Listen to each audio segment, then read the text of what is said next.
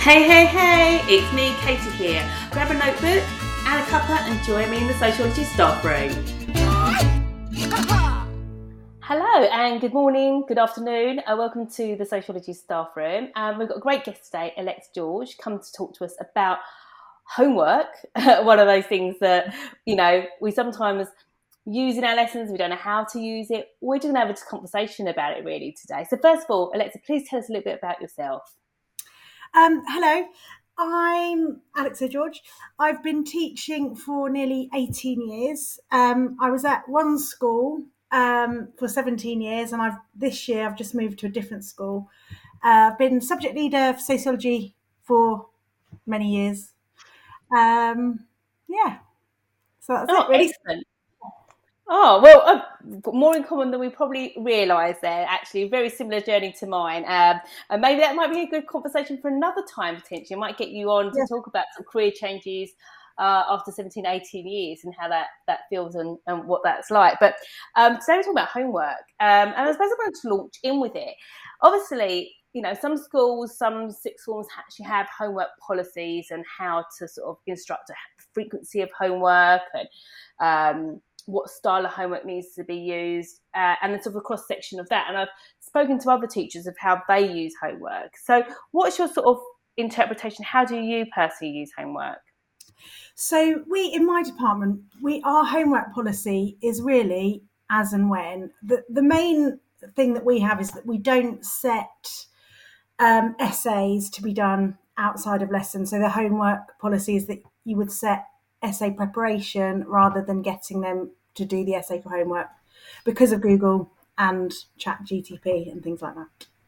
And how long have you been doing that for? Because I think sort of lots of different teachers have been speaking about this, how they sort of are using maybe homework time for, like, as you said, homework prep, essay prep, but not doing any assessed work and doing it within lesson time. But I'm conscious also that we're very content heavy in sociology, and obviously allowing the time to do the assessments within lesson time. So how does that work for you? And first of all, how long have you been doing that for? So not setting assessed work for homework. Well, it really started in 2020, really, when we had to do the centre assessed grades. That was the year after. But it was really being mindful of the fact that we needed to ensure that we knew what conditions the students were in when they were doing their assessed work. And it just made sense, really, because we were having more and more cases of where it was obvious that the students had copied and pasted, and it made sense. And how are you finding the quality of the assessed work in lesson time with allowing them time to some degree? I suppose there's two questions there. How are you finding the quality of the essay since you've been doing that? Because I know that not only have you said, it's clear if they've copied it or spent longer, and then obviously I suppose that translates potentially that students' essays may dip in controlled conditions because obviously they're not able to do that. So you're predicting students' A grades, and then all of a sudden they're getting D's in assessments because of kind of. Have you noticed a significant difference? And I was thinking about this actually, and so their essays are not as good. However, we spend more focus on the feedback that they get, so try to make that more useful. We're always saying to the students, aren't we? The grade is not important; it's what you learn from the feedback that is important.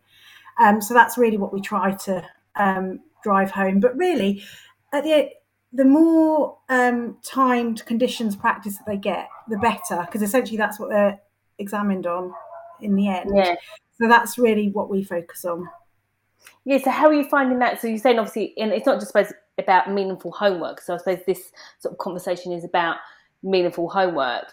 And obviously meaningful homework means that the students are something that's going to enhance their learning. But it's also, I suppose, about meaningful feedback, because if they don't have meaningful feedback, then they can't then make those improvements. But I suppose my second question around that is, how then does that feed into what's your frequency of assessment? Because, the scheme of work has to be taught. When you think about assessments, to say if you did, I don't know what your finger is, but say if you did 2 half term, and then you had to do feedback as well, that's sort of like 4 lessons gone out of a sort of a scheme of work. How do you use it, and how does it fit into your content? Well, we're really lucky. I don't know what other centres get, but we get 9 hours a fortnight. Whereas in my old school, we only got 8. So that extra hour is a massive difference. But we try to do a timed essay at the end of each topic, which I think probably is quite common. I don't know. And in terms of the feedback, rather than, obviously we give individual feedback and mark each paper, but a lot of the time we find that they're making the same mistakes. So we do whole class feedback to try to get back some of that time. And then if we are tight on time, then we try to, we might set some flipped learning for homework, for example. Yeah. Yeah, so there's a couple of things I'm like, because I was just interested, because there's a lot of discussion around that. I know lots of schools and sixth forms are moving in that direction where they're using their homework time very, very differently. One is getting students to, prep for assessments, but then obviously if the assessments happen less in time, then obviously we're sort of potentially missing out content. But like you said, it's the frequency of them as long as they're realistic and manageable. In addition to that, I suppose, thinking about sort of the feedback, like you said, whole class feedback. And I suppose as well, going back to sort of the point I mentioned about meaningful feedback, I suppose when you did it for homework, or when the students did it for homework, the feedback probably wasn't even that meaningful, because you're probably not pulling out areas they needed to improve because they'd only really happened in exam conditions. Like, I don't know, chains of analysis seems to be a thing that seems to be dropped in exam conditions where students are quite highly stressed. So they sort of make a key word, a key point, define it maybe, and then move on to evaluation. They haven't really unpicked the how, the what, the why, the analysis bit. So I suppose that feedback becomes, would you say, more meaningful as well in the areas they need feedback on? Yeah, absolutely. And it means that we as a department can focus on, because with us, actually, we find it's the evaluation. So they'll juxtapose different arguments, but there's not really any evaluation. So we've been able to identify that as a department, and it's something we're working on together. Next year actually is our improvement plan. But I think also the reason why we don't have, set, 4 homeworks a fortnight is because we have different levels of, well, they're all experts, but we have different levels of experience within the department. And I think you have to give teachers their professional judgment. So yeah, sorry, I've got lost of where we were talking, but yeah. Yeah, so obviously it's not just a thing. Sometimes we go for this sort of quota idea of 4 assessed pieces of homework a fortnight, or whatever that might be, or 4 bits of homework a half term or something. But then actually, is it then meaningful homework because you're just setting it for a reason that you tick the box for homework, rather than does it meet the needs of the students at that point? Is that that's how I've sort of filled in the blanks in that sort of discussion. Yeah. What about? I know you mentioned flipped learning. Now I've spoken about flipped learning before. How do you ensure students are doing that? Like, what do you do sort of as a follow up for flipped learning? So when we use it, it would be, I'd set them some questions that they need to go and research, and then when they come, like the next lesson, I try not to plan lessons that rely on them having done that homework. When I do, I make it very explicit that they need to do it. Invariably, there is always somebody that doesn't do it. And in which case they have to go off and do the homework separately and then come back and finish the lesson another time. But I'll set the research questions, and then we will go through the answers as a class. And then to ensure they've all done it, I'll collect their work in as well. But I won't mark it. I'll just check it. Yeah, so I suppose that reduces that sort of marking load when it's just if you're assessing inside lesson time, then obviously the homework, like you said, you're just checking for understanding. Do you use homework in any other ways? So I know that some schools, I think I was talking to Kate Flatley about this, and she sort of ensures that throughout the year they start revising at the beginning of the year. So they sort of say, like, for example, they start education, theories of education, they're sort of consistently revising the whole topic. So by the time they get to the end of year 13, they've maybe it's quite light revision. I don't know. I can't comment because Kate didn't Yeah. explain. But there's sort of use revision as well. Is that something you do, or is it just mainly flipped learning and prepping? I suppose prepping for an assessment would be some Yeah, sort of I think prepping for a timed essay is revision, really. So I think that is the revision we do. We don't tend to set revision because just revision, they just don't do it. Yeah, If it, I they think. can't see a reason for it, you know. Yeah, and I think sometimes if you just put a loose topic in there, like I don't know, go back to theories of education for argument's sake. I think sometimes some students, not all, but need those parameters of which they're sort of revising for. So if it's going to be theories of education, it might be like a 10 marker or a 30 marker around it. They can sort of plan for, it gives a bit of direction around that potentially Yeah, for students, or like you said, answering questions around it potentially. yeah. The students find that a little bit. Are there any sort of ideas you've got in the pipeline for the next year in regards to homework? Just to we're going to keep doing what we're doing really, but have so like you say, we have when they're preparing for an essay, they know what the topic's going to be. So they I, do they not know the actual question? They just know it's the topic. So, for example, socialisation, like in yeah, education, they don't know the actual the title first yet. year, when they first do it at the start of year 12, we tell them the question and they go off and prepare it. But as we go through the course, they just get less and less. They get the topic really. But I think we've been too generous with it actually, and I think we need to look at ways of structuring it so it is open, but they still know what they're going to be focusing on. Because what we found, and I don't know if you find this, so they'll do the timed essays, a single mark question, and they'll get really proficient at doing one question, and then you give them a whole past paper to do or a whole section, and they're not very good because they haven't practiced doing all of them in timed conditions and having that level, like that wide like knowledge base. It's just very specific. So I don't know what we're going to do yet, but we're going to look at that. Yeah, it's hard. It's hard to get that balance, isn't it? Especially like post COVID, is like you said, generous enough that the students feel they're supported, but not so generous that they're not prepared for the real assessments as such. Yeah, yeah, Yeah. yeah. It's tricky. What do you do? Sorry, I know Me, you. I've been playing around with it for some time really. There's sort of things I've got out of fad with and I've reintroduced. And one of the things I sort of dropped that I really want to bring back in, actually was saying this the other day, I love it. At the beginning of the academic year, I bought these little pink books, and as well as their normal homework, I wanted them, and it does work. It does actually work, but I sort of stop it and I forget to do it, and just as bad as the students. But just to bullet point what they've learned that week, sort of like as a summary revision. So like Yeah, say that week, I mean, at the moment I teach cultural identity. So at the moment I've just taught, I can't even think what I've talked about. I've talked about ability. And I just would like, for example, just the end of the week to sort of bullet point 10 bullet points around that. So that's something I do, but I think I need to do more of as just a sort of regular revision exercise. So they sort of end up creating their own little revision book by the end of the year, and it's not too arduous. It's like 10 bullet points to summarise the week or something like that.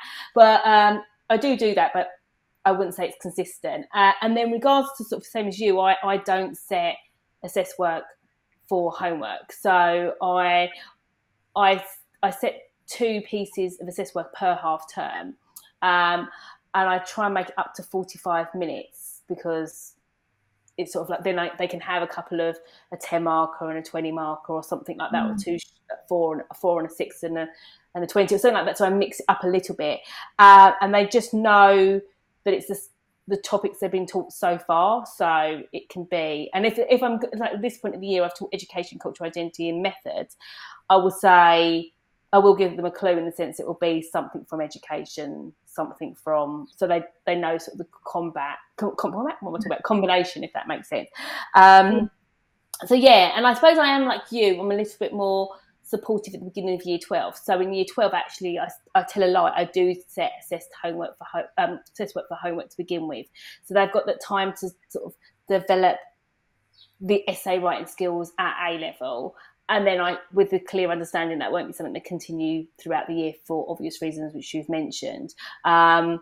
And obviously give them sort of pre-essay plans that we've planned in lesson time. So really sort of a whole class approach. But I think it's something we have to trial and error. And I think different groups, different classes, different schools will do different things, I'd imagine. I'm sure there's lots of schools out there that are still setting assessed work for homework, and I'm sure there's merit to that as well. What are your thoughts on that? Like, what are your thoughts on setting assessed work for homework? What might be some of the pros of that potentially?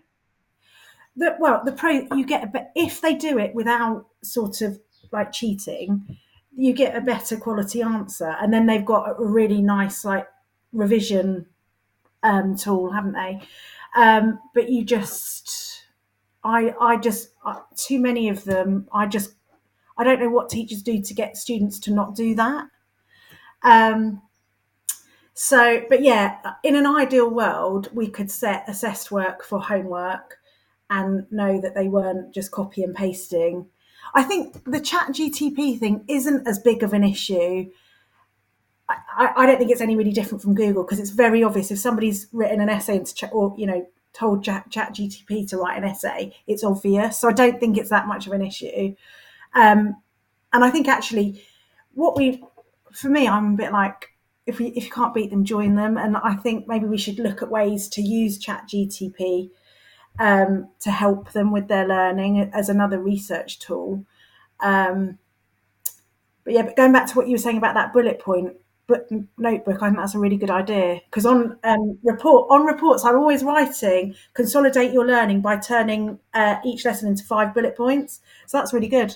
Yeah, thank you. It's a great idea. I don't always do it throughout the year. When we start well, it's a bit like once I had a vocab book for students. You know, when you bring in new vocabulary, and again, that was books for that, and then I didn't. But I feel like it's something like talking to you now. This is what's really good is remind myself that that's something that I need to maintain. I think it's like everything you're teaching. You sort of try out new things, you use them for a while, and you mix it up. And speaking to someone like you get great ideas.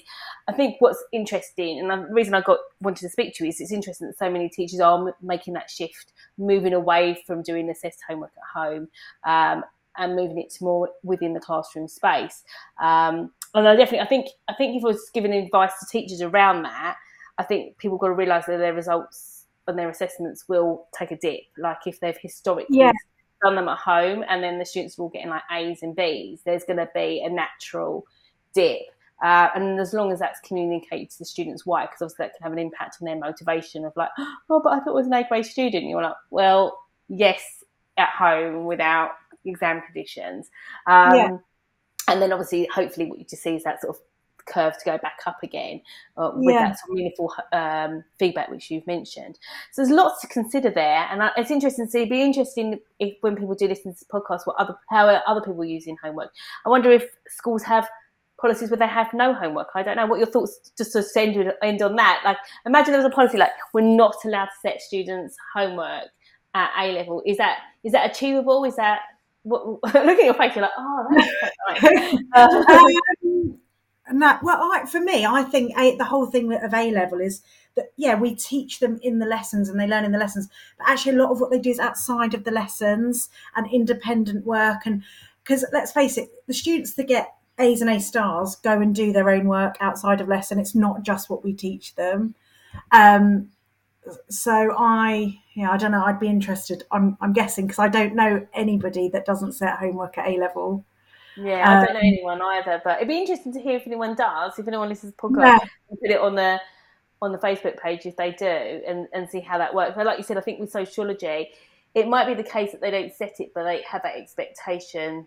But then I'm thinking, would all students do that if there was no guidelines on like homework, and would they really want to do that sort of extra reading themselves? So I don't know.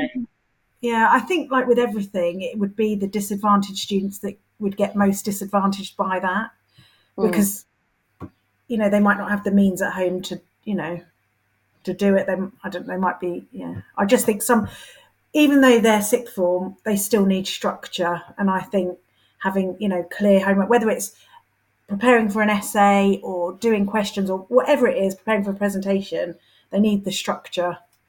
Yeah, definitely. I'd agree. I think that's, and I think if they're going to continue this at sort of degree level, they expect you to sort of read outside that as well. So it wouldn't be something that's just confined, like you said, to lesson time. Thank you for your time. It's good to have a conversation about homework and how we might use it. Yeah, thank you. Nearly the summer holidays, so time for us Yeah, all to rest. But thank you for your time, and I really appreciate it. Thank you. no, thank you.